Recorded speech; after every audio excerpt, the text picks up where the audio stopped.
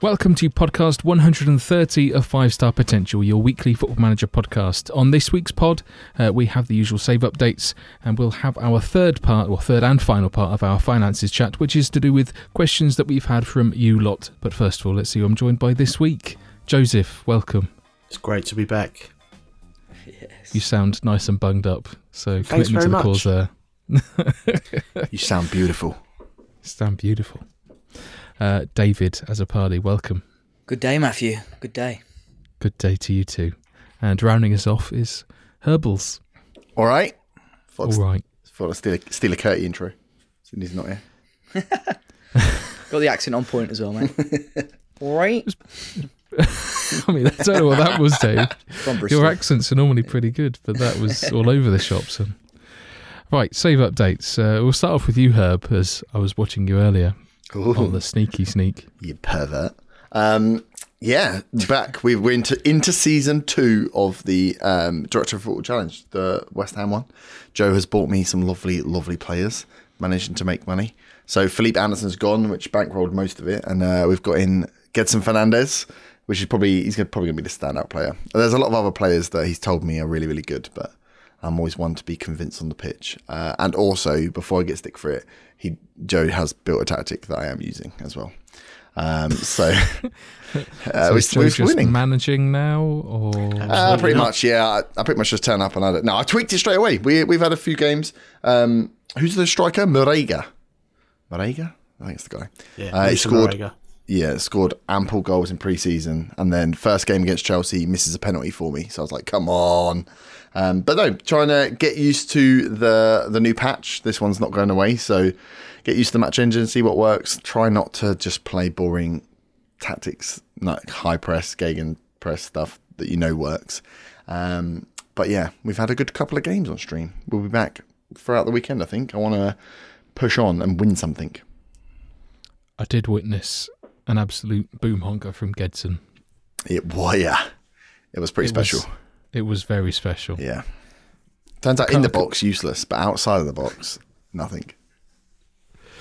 I can't remember if it came from the breakdown of a corner or a free kick or something like that. I just remember him getting it squared to him on the edge of the air about 35 yards out, and Stephen readed it.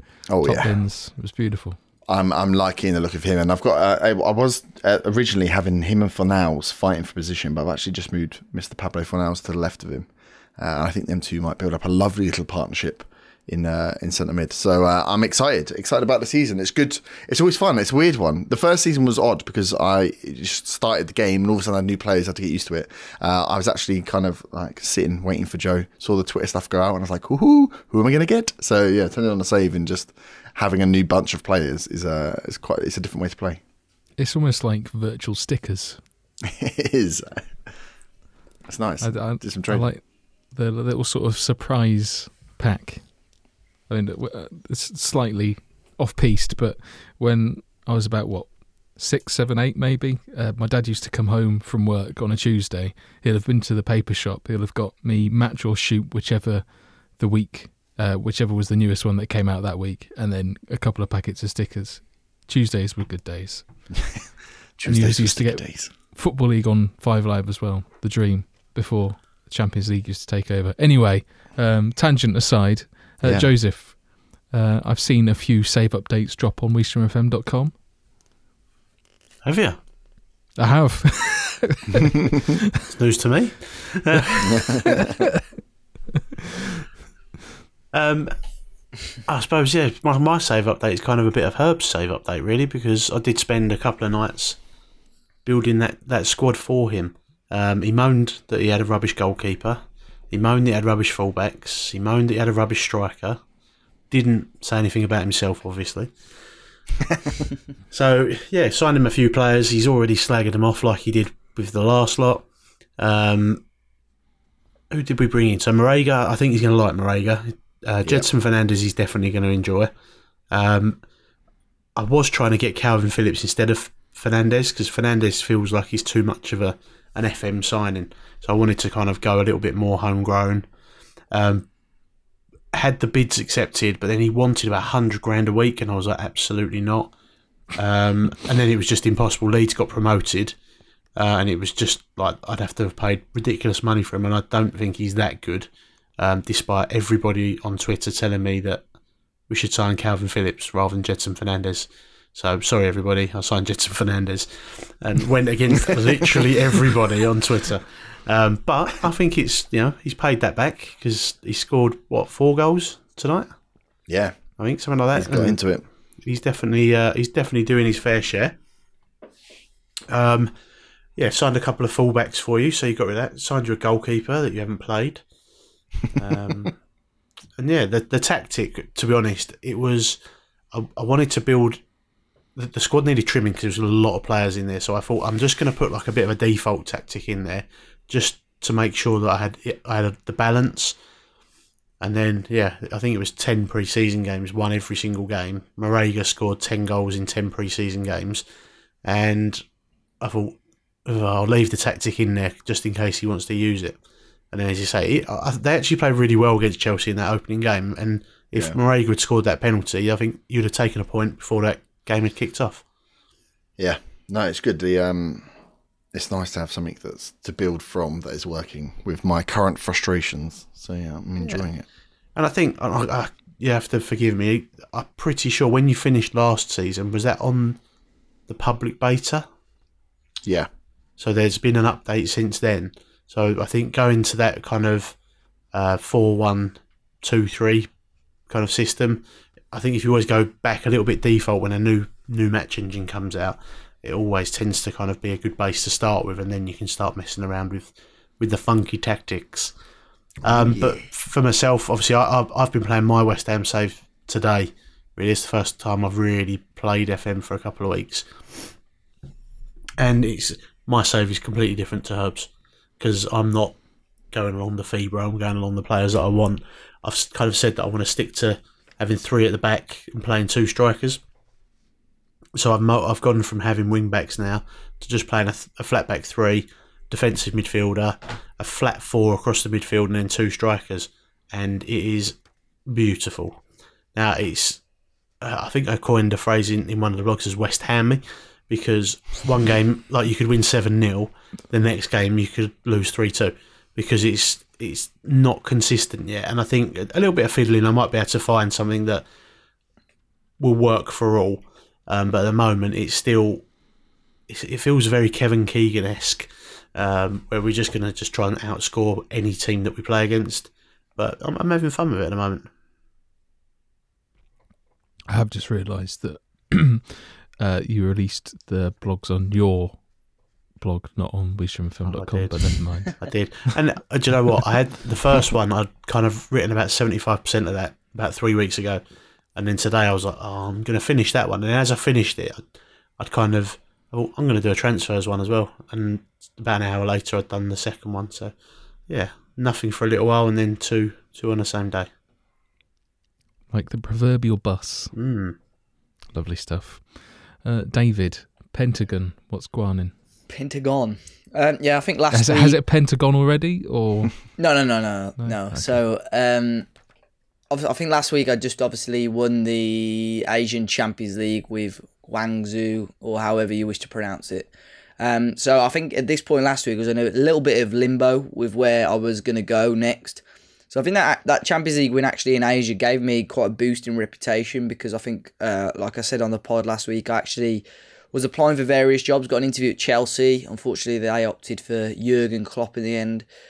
So I thought, you know what, I'll just wait around for the right opportunity, really. And nothing came up, because how the Asian or the Chinese seasons fall, it was sort of halfway through the European season, so it was a little bit awkward timing anyway. So I think it took me almost a year to actually find a job that I was happy and satisfied with. And in the end, I went to a team called Supersport in South Africa. So at the time, the only reason I joined them really was at the time of me joining, they were still in the African Champions League and they were in the quarterfinals. I thought, wow, I could really shit out my way to a second Champions League really quickly here. So they were 7th in the league. They weren't doing great. The team was okay. And obviously they were in the quarterfinals of a Champions League. But unfortunately, I think I was knocked out in the semi-finals but I did manage to raise them up to a third place league finish. I only lost one game throughout the rest of that half season. It was in the Champions League, which was a little bit annoying. But this last week, I've not really played as much FM as I have been doing.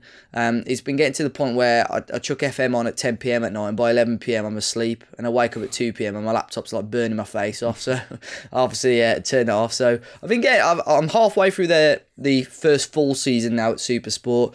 We're dick in the league. We're top of the league. Unfortunately, we're not in the African Champions League. We're in their sort of equivalent of Europa League. So we're in the African Confederations Cup. So that was like, I was saying to Joe earlier, like it was getting to the point now at the start of this season where it was the first time in the Pentagon Challenge that I was thinking, can I be asked for this? Because I'm going to be at a club now. It was the first time, like in China, I absolutely loved it. It was the first time in the save where I knew I was going to be at a club for at least 2 years. I'd have to work to get the Champions League. Cue Steve Carell, it's happening, GIF. Yeah. But no, I'm halfway through that first season now. We're top of the league. I've strengthened the team. The one issue is there is a lot of talented players in South Africa. Obviously on really low value and really low wages. So as soon as they know there's a bit of interest from elsewhere, they'll kick up a real fuss and your players get poached no end. So but I've built a really good team there, so I'm hopeful I'll win the league, and next season will be the big one, really. So hopefully this time next week, I'll have an update on how we're getting on in possibly an African Champions League winning season. Lovely stuff. I'm eager to see what happens next week now then. I know. I think the next video is just going to be a bit awkward, because obviously I joined Supersport halfway through the season and only did a half season. And I didn't win the Champions League, and I didn't get Champions League football. So I thought there's no real point in me doing a whole video on a half a season. So I'm going to do the next video reviewing this full season I've just had, and obviously at the start talk about the half season. So it's going to be a sort of a mishmash of I normally put what season it is, and I don't really know what to put as the title yet. So we'll see what I come up with. Go for a Naked Gun-esque title. I pretend I know what that is, Matt, but I don't. So oh my God, you don't know what the Naked Gun is? It wasn't 33 and a third. Yeah. Oh, okay, I get you. Etc. Yeah. Anyway, no real save update from me this week, other than I'm actually going to see Kettering play this weekend. Oh. So hopefully that'll give you. So the reason why I've been sort of holding off doing anything was mainly down to my back being fucked. And I had a meeting with the consultant this week, basically to see what the next step was going to be, whether it was going to be surgery or alternative things. And we're going for alternative thing first, and then if that doesn't work, then we'll go for surgery. So I was sort of waiting for the outcome of that, because what I didn't want to do is sort of stream for another week, 2 weeks tops, and then end up having to be disabled for a while. Quite both literally and metaphorically. So because they went through the surgery options with me this week, and it's quite invasive, and it would probably mean that I am like bedridden for a while because things get pulled around, and I'm just sitting would not be an option. Shotgun anyway. Buff. So yeah, it's either way, it's not ideal. So hopefully because it's going to be a few months now until I have this sort of less invasive procedure, that I'll be able to spend a bit more time actually playing FM and streaming a bit more, and the work thing will calm down and all of that nonsense. So hopefully, not too distant future, things will start kicking on again, which would be nice, because I miss, even though I don't. The memes are great for you guys, but I do miss sort of actually being able to just plough time into it. And say work schedule's been a bit all over the place, which has meant the time where I'd either normally stream, whether it be in the day or at night, just isn't there alongside other things. So it'd be good to get back into the ring. Should we move on to our listeners' questions for finances section? I've really balls that title up, but never mind. Team meeting. Thank you, Joe. I don't have to edit that in now. In fact, to be fair, I've switched to a more, I guess, less terrifying, just transitional sound, as opposed to people thinking their ears are falling off.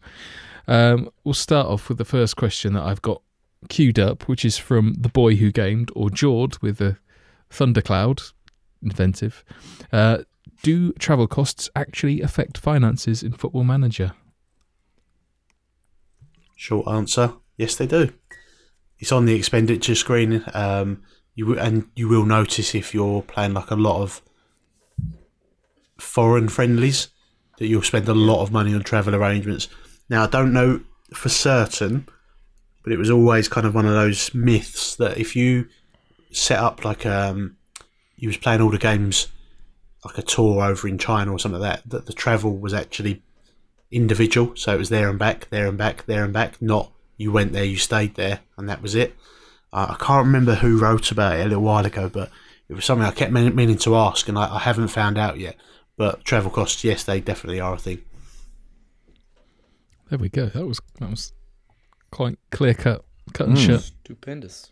Lovely stuff. Richard Fryer at Bearded Wonder 84. Can you see a breakdown anywhere of individual player shirt sales? I see news items saying signing increased shirt sales, but can you see a specific amount anywhere? 3 question marks. I don't think so. Joe might correct me, but I don't think he can. Herb prefers not to. Herb, the accountant, prefers not to speak. Again, it just comes under merchandising. You will obviously see if you sign a kind of high-profile player and you get the news item that says this will see a sharp increase in shirt sales. The only thing that I think you'd be able to do is compare your shirt sales year on year to see what the increase is, but that you can't see it kind of by individual player. I guess you could maybe come to some form of rough breakdown because it gives you the sort of the player with the most shirt sales as referenced in the question. So if you really are that bothered by it, you can try and reverse engineer something. Yeah. It's never going to be 100% accurate, but you'll be able to see that of the 500 grand, for example, you've made in shirt sales, the top earner or the top sale was a particular player.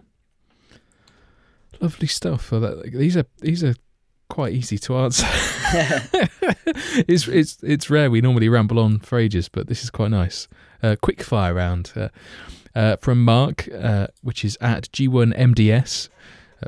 What is your best advice on contracts? ? Appearance fee or higher salary?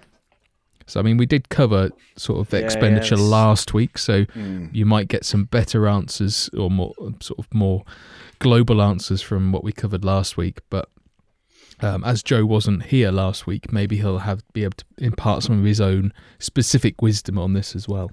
Nah, I'm letting the other two answer. I was about to say I'll start because Joe will probably shut down everything I say anyway. So, well, it depends really on certain things. Like I think I said last week, when I was in China in the Pentagon Challenge, I have a wage cap. And when I was signing Chinese players from abroad who were on much bigger wages, I had to integrate all these clauses and such really. But normally I'll go into a negotiation with a player, 1, looking at a scout report, what the scout reckons he's going to be asking for, 2, in relation to what other players are earning in my squad. And 3, the actual money that I've got in my club. I don't really want to overspend on a player, however good they are. So yeah, the wage obviously is the one thing, but I do tend to use a lot of additional fees. Your appearances, your unused substitute fee is quite a good one as well. If you think that this is going to be a first team player who's going to start a lot of games, your unused substitute fee you could even afford to put up a little bit higher, and your appearance fee possibly a little bit lower to counterbalance that. If you're not going to be at a club for a long time as well, sell-on fee percentage, it's a bit sneaky, but if you can entice a player with that as well, although you're going to leave your old club in the shit, which I'm going to do a lot in the Pentagon Challenge, add on these sell-on fee percentages. But if you are really desperate to get a player, I think that's another good one as well. But to answer your question, I'd probably say up your appearance fees / unused sub fee over your wage if you can anyway. Yeah, I think we went through quite a lot of it last week, didn't we, on how effective the different fees and stuff are and whether some of them are a bit gamey rather than simulation. So using sell-on fee percentages, knowing that you could Dupe's story about Yeah, of course. knowing you're not going to be there for more than 2 years, so screw the side over. I think I always try, and again, it will all depend on the save. If you've got loads of money, then I don't really pay that much attention. But when you're in the lower leagues, looking at trying to get a balance across your team. So when you are going on salaries, trying to make sure that you benchmark, you don't go above what you've got in there. That if you're looking at your team, you're spending proportionally to the ability of that player and where you think they're going to go. And I think with the planes, I've not done a lot of it this year. I think I haven't had a really long save yet. But using the playtime pathways to judge, okay, well, if the player's coming in at this level, then his wage should be between this gap. He'll then move up during the years, and therefore he'll move up. I need to move players on and thinking about it a bit more. But it all depends on the amount of money you got. If you got the big guns, spend it. Spend it all. Slight tangent, although it's sort of born of what you just said about gamifying things, Herb.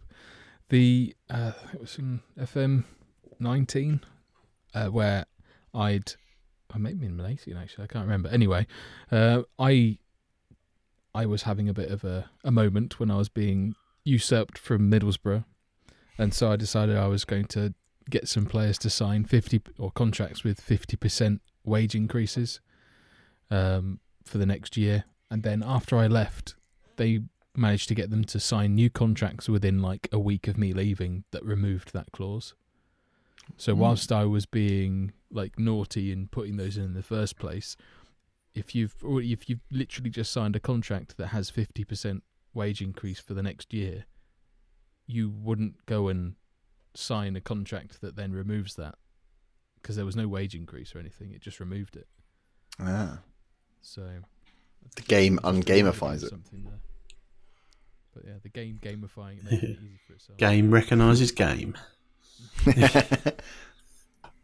I was just going to say I quite like those answers, because my answer would be very similar, and it's you have to do it in relation to the club that you're at.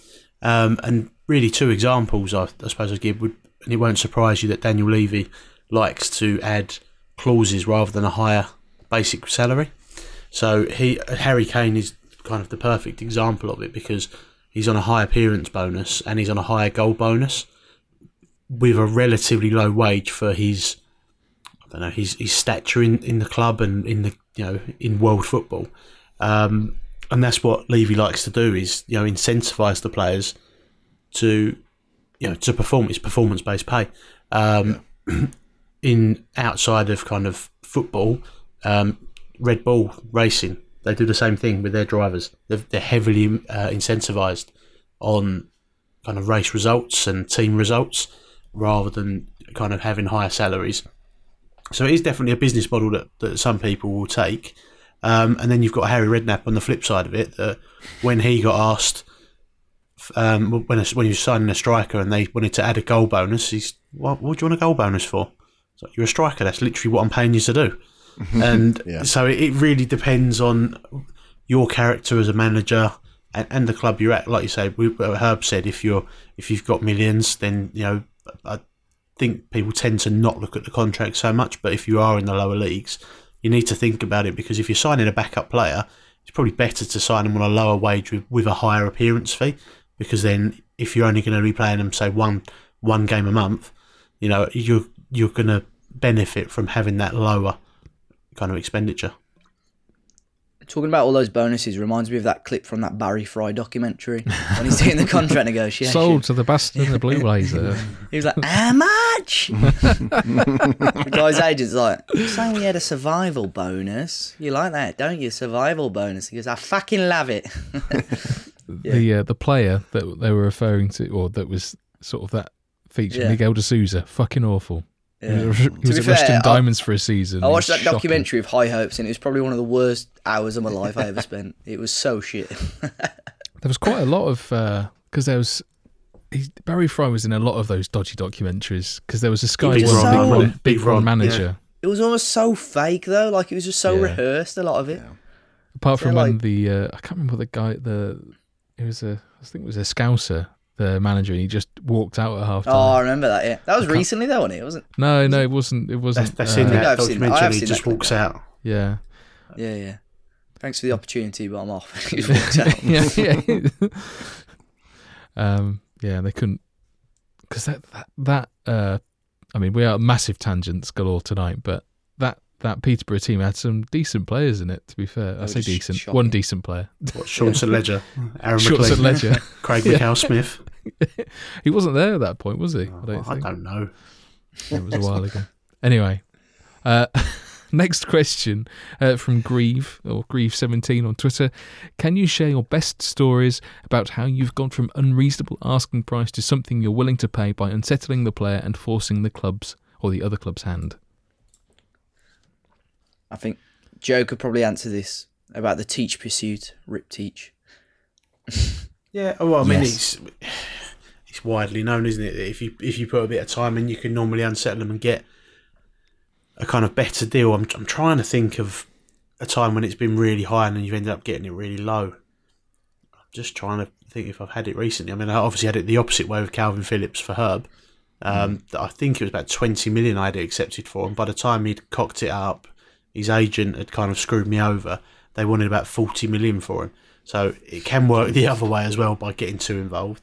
But yes, obviously if you've got a player that's got a higher, he's valued higher by their team, sometimes unsettling them, get them to force, the club to put them on the transfer list and things like that, you will reduce it. But off the top of my head, I can't remember anybody that was on big money or wanted big money and then we managed to kind of get it a lot cheaper. And I can't think off the top of my head. I will think about it, but I'm just trying to think. When remember in the network save day when we played, Yeah. and I got Lautaro Martinez. Yeah. I'm pretty sure that he had a higher value, and then I managed to get him again. I think I paid him in terms of contract. I think he had every single clause available and every sell-on fee because I was never going to sell him. But I'm pretty sure that they wanted over 100 million. We were both looking at him, weren't we? We Yeah. were both looking at signing him, and I think I sort of backed out of it because of the monetary value, and you got him for a lot better deal than I wanted. And then he didn't score for a year. Yeah. I've had the flip, and I went into it a little bit last week, where forcing other clubs up. So using when clubs come in for your players right at the end of transfer windows, just to keep eking it up. And then that last day, if you're willing just to keep tapping it up and go, no, I want 2 million, and then tap it up a bit, they're like, no, it's 1. No, I want 2. No, I want 2. And then they'll come in, poof, and you get it. And I had a few with the Leyton Orient save where I sold players who had a bit of potential. And then the ones that were good, I ended up buying back for like a hell of a lot less a season or two later, which at the time was brilliant. Just bringing players back when they come back in, they knew the club, they were achieving their potential, maybe not the max, but they'd come back in as backup players where you'd sell them for 3 or 4 million and buy them back for 500,000 2 seasons later. It made a shit ton of money for the club. That just reminded me of exactly the same thing that happened to me before we just started recording. I had Evan and Dicker. I signed him for 6.5 million from Frankfurt, and when he signed his contract, I put a 30 million release clause in there. And then literally on the last day of the January window, Leverkusen came in and they bid like 12.5 million, something like that, with a load of add-ons that come to about 15, 16. And he was still valued at 7 million. And I thought, I don't really want to sell him because he is quite good. So I just kept kicking 30 million and suggesting. And they kept coming back. Then obviously they get to the final offer and obviously it wasn't 30 million, so I just rejected it. And then the next thing I know, just get an inbox saying, oh, Leverkusen have bid £30 million. As it meets his release clause, the board have automatically accepted it. And I'm like, so from a finance point of view, get them release clauses in there. If you could think that it's going to generate good money. I mean, I've just signed Declan Rice up. He's got 4 years left on his contract. So I've now just given him an extension, which will go up to 5 years, but he's now got a £150 million release clause. So I'm kind of happy that if someone come in and went, we'll give you 150 million, see ya. Mm-hmm. That's what I do. I do that a lot with players. I think especially when I'm managing like a Premier League level sort of team. I think my best example of it recently was when I was managing. I did that quick season with Wolves before I started the Pentagon Challenge offline. I had Diogo Jota, who was pretty pivotal to my system, and Man United came in with a bid for him. And I thought, you know what, Jota's good. He's not irreplaceable, but it'd be difficult to replace. So I said, if he were to go, I'd want 100. I knew he wasn't worth it, but I said to United, I want 100 million. and they were still suggesting offers. So I thought, they're obviously really interested, and they've obviously got the money. So I put it down to 90 million. They went up, and I put it down to 80 million, which for me is a ridiculous value for Jota. As good as he is, you'll take 80 million, and they went for it. So I think as long as especially in the back of your head, if you've got Man City or Liverpool or any of these big Premier League teams bidding for your players, they've got money. So just play hard to get, and they'll back down eventually. And you're going to get some serious money for, albeit good players, but you're getting some serious money that you wouldn't get anywhere else, really. And I think that's the other thing as well. I always come back to this. I remember Joe saying every player has a price, and what it's like when you're trying to flog a dead horse and you want to make money. You can't get rid of them. But actually, you will make money if you sell players at the right time, and you're operating on everybody has a price, and if I get what I want for them, I can improve the team way more by selling an informed player. Well, the case in point of what both of you was kind of saying about Harry Maguire, where United were stalking him for ages over 2 transfer windows. Leicester weren't budging on the price, and they paid it eventually. So it's I guess it's a tactic that most of the smaller teams have started doing because of the money being thrown around. Yeah, I think in real life terms, I think Maguire was settled-ish at Leicester. He wasn't kicking up a fuss and refusing to pay, and Leicester knew United was stalking him for how long, so Leicester could almost name their price for him. With him being English as well, that adds value on. So I think Leicester are in a pretty good position. I think they've reaped the benefits of that quite massively as well. And I think that's down to the finances that are in the Premier League now. I think there's probably 15 clubs in the Premier League that if they didn't want to sell a player, they won't sell a player because the money's, they're going to be generating money kind of year on year anyway. It's only the clubs that have kind of come up and may go back down again that, sometimes you think like Wan-Bissaka, for instance, they had to take 50 million, didn't they? Because that secures the club and the club's finances, for a long time. But I was just trying to, what was I going to say about Herb mentioned saying, selling a player at the right time. I was trying to sell Lanzini in the Director of Football save, and we couldn't even get 10 million for him. And then I think someone was in Herb's chat and he went, I sold him to Juventus for like 70 million or something. Yeah. So it really depends. Like, sometimes you might have to play these players to get their value up to get rid of them. The whole putting them in the shop window exactly thing. Yeah. I think there must be something in the background. Well, I guess even to a point in real life as well, where it's like if you are it's not like putting something on eBay where like someone's trash is another person's treasure.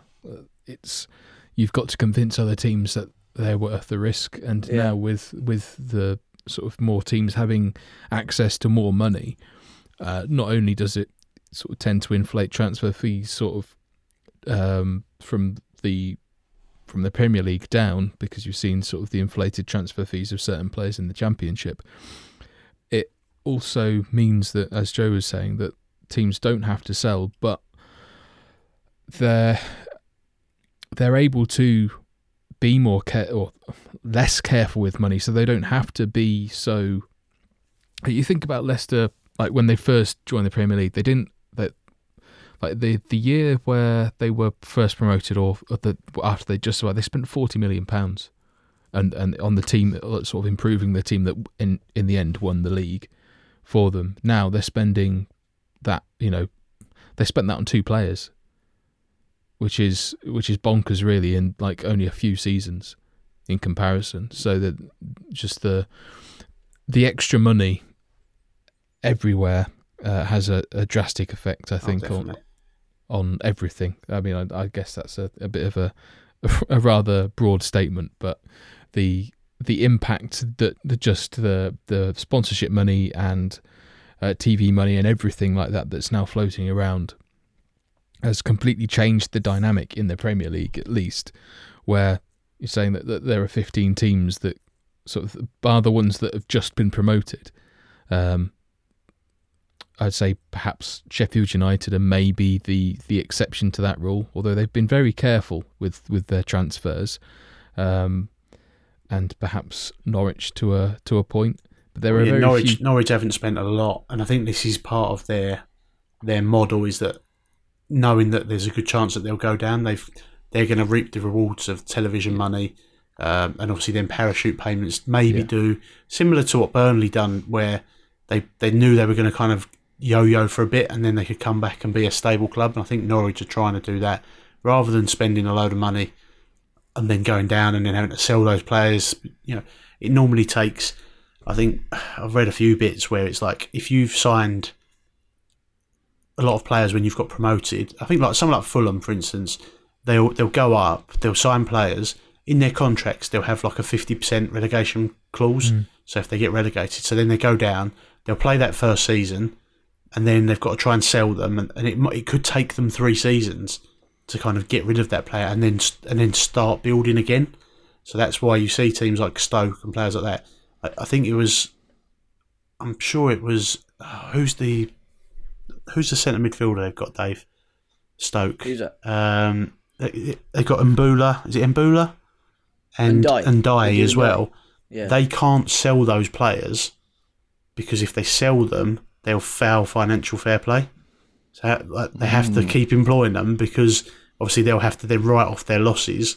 That'll make them foul financial fair play. So they have to keep the players under contract. So how mad's that? Yes. You using the Stoke as the example, like that, they were one of those teams that I think almost expected to not stay up, but then sort of against the odds because of the way of playing, they were able to basically play to their strengths, and other teams weren't expecting them to play that particular way in the Premier League, and so defied the odds, stayed up, and therefore were able to then invest, but they didn't invest straight away. They'd spent a few seasons consolidating before they started spending big money. Then they changed their style, then they got relegated, so they ended up fucking themselves on it, really. Stoke are a bit of an anomaly because they are like, I don't know, top 7, 8 Premier League kind of money in terms of what their owners are worth and what they want to put into the club. It's not that they didn't want to not spend the money, it's that they couldn't spend the money because of FFP. And they're arguing at the moment that why should, their owners have got the money to invest in the club, why shouldn't they be allowed to do it? And I think that we're seeing this now with different owners that they're kind of saying, well, look, we could just bankroll this. We've been with the club for X amount of times. Why can't we spend our money on our football club? So, yeah, Stoke are a strange one because they've got money and there's a little bit of shadiness around how they're getting around FFP at the moment. I know we've gone massively off topic, but the whole Bet365 thing, it does interest me quite a lot how they're kind of circumnavigating FFP at the moment. Hashtag save ideas. Yeah.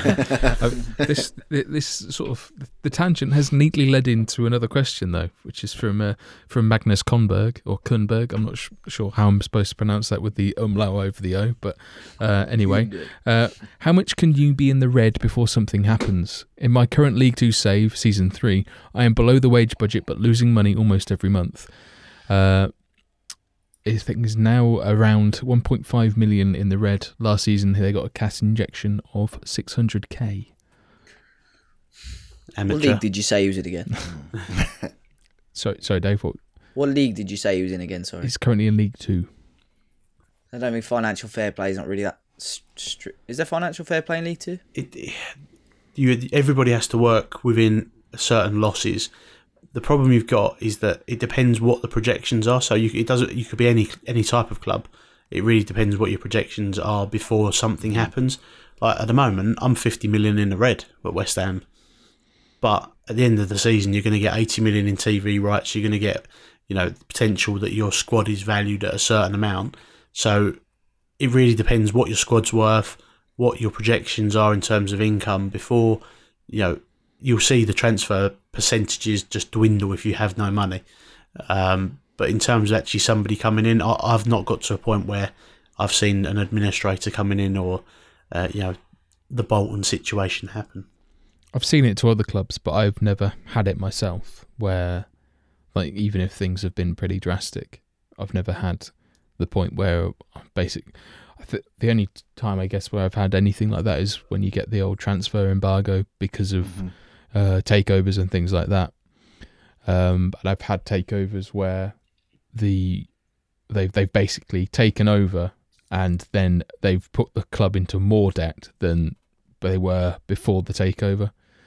So that's always been great fun. Hi, the Glazers.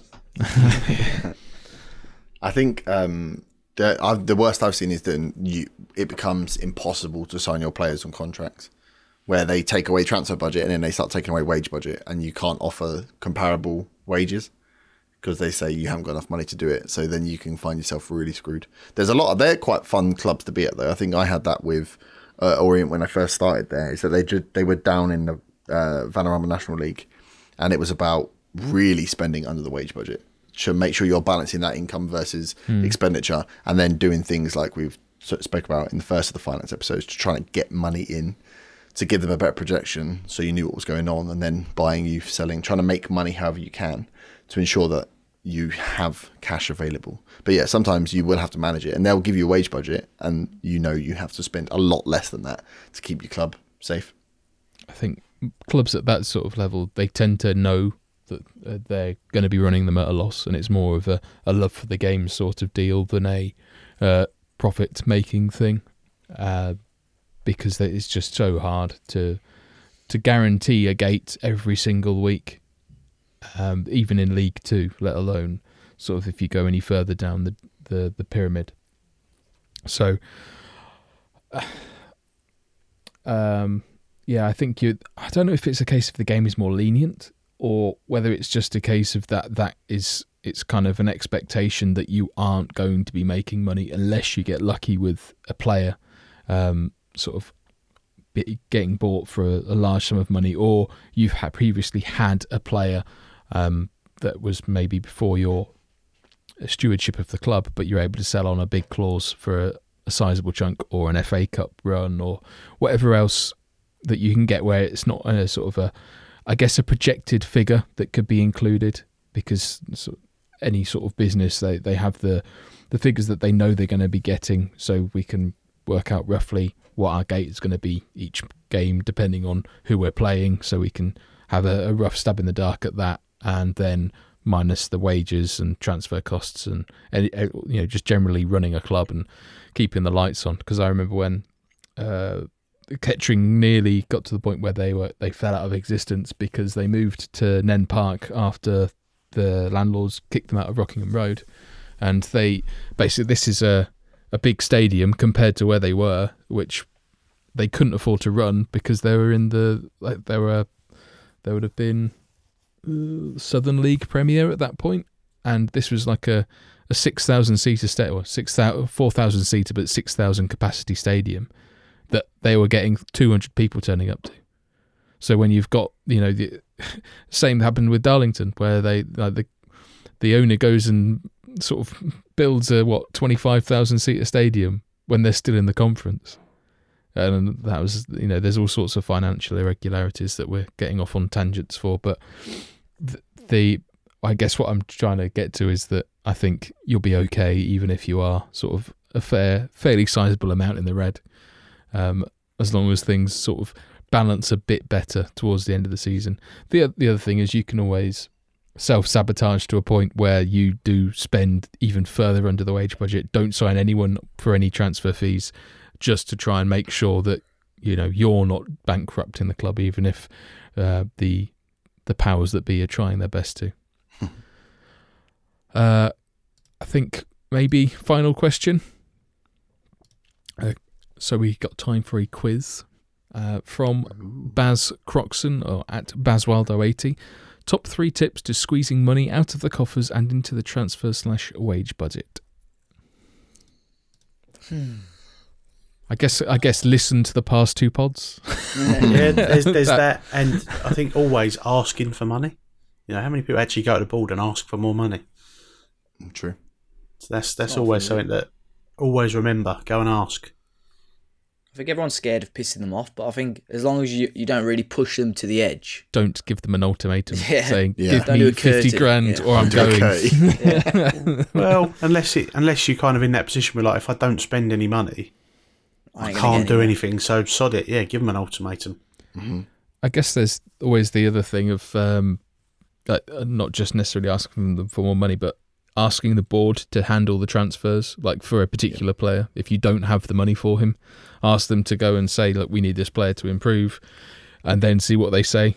I obviously will come out of your budget, but they might magically find this money that wasn't there previously. Yeah. You do have to then deal with the consequences of that, which is them potentially negotiating an awful deal for a player, and then you then being stuck with them for longer than you anticipated, or spending way more on them, and then that having an impact season on season after that. I wonder if with the club visions, because I thought they're quite good in terms of if you're getting frustrated because your club won't put money in and not investing, but then now you'll be able to see if their vision is just, we just want to stay where we are. We're not interested in pushing too aggressively. I wonder if on the flip you have quite an aggressive one, or a vision of signing high profile players, whether you'll get luckier with using those options. So if you're bored of saying, I want you to sign big players, and you go, well, I can't sign big players because you didn't give me any money, can you do this one? They're more likely to do it if the vision is more aggressive.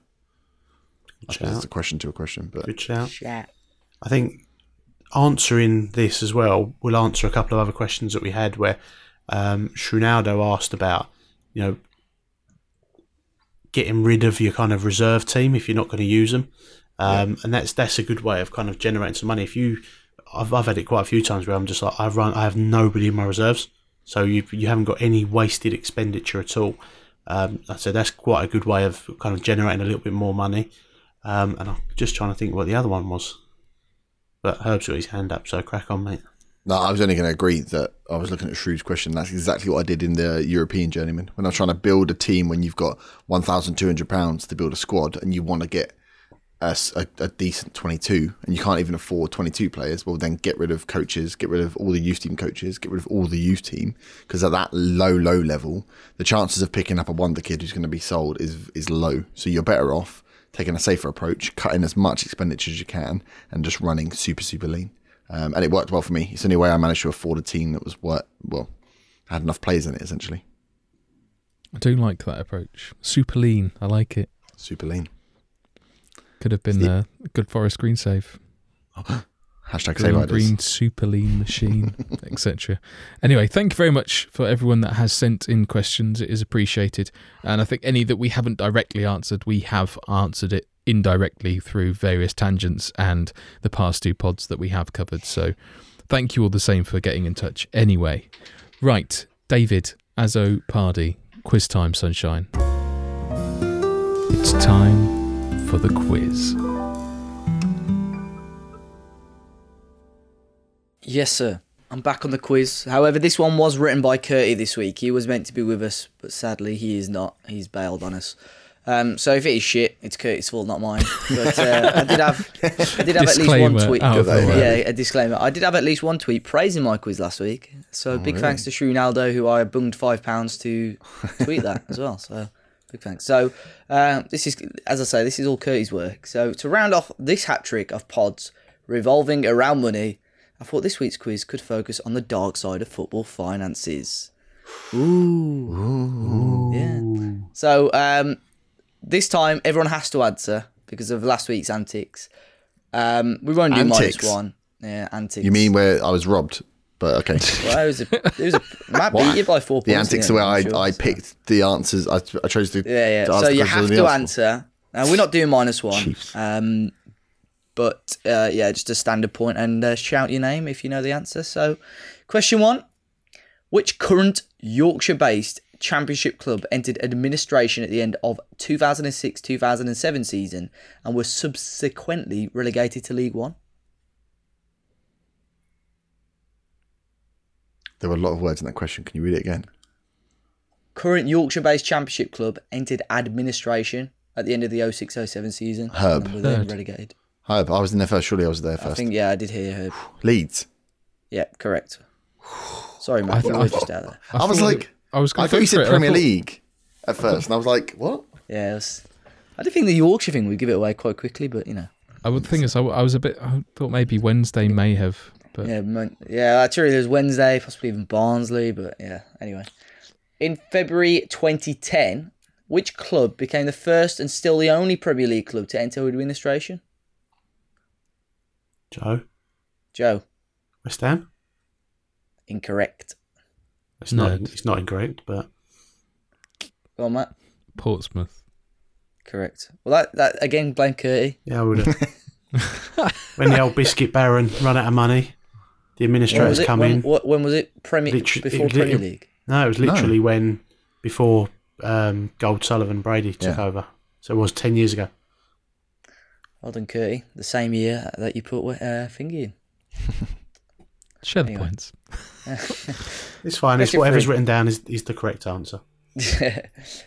Question 3. Which former manager was found not guilty of tax avoidance in 2012 after allegedly using his dog's name to open a bank account Herb. in Monaco? Harry Redknapp. Yeah, correct. Yes. Finally, a finance quiz I know the answers to. Come on. Question 4. Ken Bates has had his fingers in a lot of pies throughout English football over the years. He was involved in the forming of the Premier League, the development of Wembley Stadium, but he's most well known for his stints as chairman of Leeds and Chelsea. How much did Ken Bates buy... Nerd? £1. Yeah, how much did Ken Bates buy Chelsea for in 1982? £1. Correct. Mental, I'm just going to issue a slight apology to Curtie. Oh, It was an asset management company, not necessarily an administrator. Okay. I know he's a stickler for the criteria, so I bet he's paused the pod as you did that, and he's going mad at you, and then he comes back. And he won't. He's got a new job. He ain't got time for this shit. Question 5. Which current Premier League club entered administration in February 2008 whilst in League One, were relegated to League Two, and then had to start their League Two campaign with minus 17 points as they'd failed to exit administration before the start of the 08-09 season? Current Premier League club. Nerd. Bournemouth. Correct. Question 6. During the 2006 Calciopoli scandal in Italian football, where clubs were found to have been influencing referee selection for Serie A matches, 3 clubs were relegated to Serie B as a consequence. Those clubs were Juventus, Lazio, and which other club? I knew that was going to be. I thought a couple of you would bite at this one early. Yeah, I was about to. Yeah, that's why I read it early. I was like, that's clever. Nerd. Torino. Incorrect. Herb. No, I've jumped in. I don't know. Shout an Italian team. I think it's. I've always Parma, but it's not, is it? No, sorry, incorrect. Go on, Joe. It's Verona or Regina. It's Regina. Is it Regina? It was Juventus, Lazio, and Fiorentina. Fiorentina. No, I didn't know that one. Believe it or not. Question 7. Which London-based Premier League club went into administration in 2010, January 2010, whilst in the Championship? Joe. QPR? Incorrect. I didn't actually listen to any of that question. So, could you repeat it though? Sorry. Which London-based Premier League club went into administration in January 2010 whilst in the Championship? Wait, that wasn't Herb. Was it West Ham? Incorrect. We're not in the Championship at that point. Go on, Matt. Because 2010 was the year. Charlton. Incorrect. It was Crystal Palace. I think it's when Warnock was in charge. It was. Yeah, it was when Warnock was. He binned him off for QPR, didn't he? Yeah, because we're in London, ain't we? Fucking London, that's why. Question 8. Who was the manager when Scottish Giants Rangers went into liquidation in 2012? Herb. Is it Walter Smith? Incorrect. Nerd. Ali McCoist. Correct. Ali McCoist. Question 9. They were there at the same time. How many points did Bolton have deducted at the start of the 1920 League One season? Nerd. 12 or minus 12. Yeah, correct. And question 10. I was in 1995. The 1920 league season. How the fuck's he going to know that? 1920 as well. 2019-20 season. Sorry to confuse it on there. Yeah, 2019-20 season. He did put 2019-20 season to it. I just abbreviated. But yeah, it was Curtie's fault. Question 10. In 1995, which manager was found guilty of accepting a bung during the transfer of Danish midfielder John Jensen? George Graham. Oh, Joe. George Graham. I'll give it you, Joe. George Graham. Correct. Do we want the tiebreaker just to finish this off? Yeah, let's do it. Yeah, TB as Curtis called it. As long as they're not actually required, then No. go for We it. can have a bit of fun with this. Which former Liverpool goalkeeper was accused of, but later acquitted of match fixing? Go on. Bruce Grobbelaar. Yeah, that's correct. I'll give you the point, Joe. Other goalkeeper involved in that saga, Hans Sagers. There you go. Sega. Good console. Sega. So in reverse order, I've included the tiebreak in this. In joint second, Herb and Joe with 2. Fuck. Yes. I answered some And questions. way out in front with 5, it's Matt with another big victory after last week. Stealing it on the tiebreak. After last week. Cheating. I mean, Cheating. no. Well done, Key. Nice quiz. It was good. Enjoyed it. Yeah, was great actually- quiz, Curty. If he could just write them and not turn up, I seem to enjoy this. I'm saying goodbye, folks, now because I've got to drop the Browns off at the Super Bowl.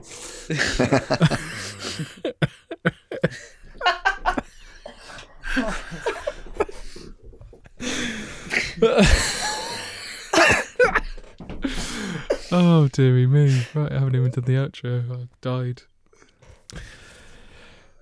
Right. I will once again say thank you very much for all of your questions. Please continue to send them in. We don't have to have a specialist question section for you to send them. Please just tweet them at 5-Star Pod.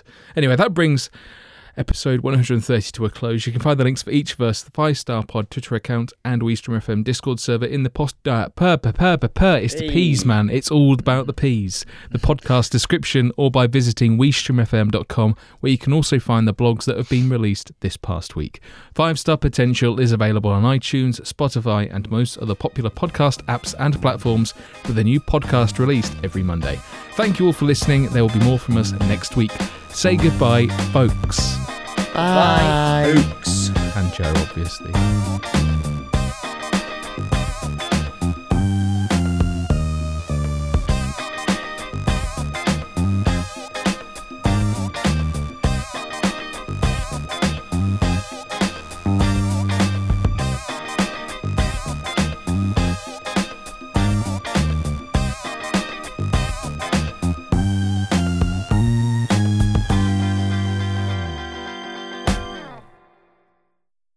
Yeah, doing a poopy.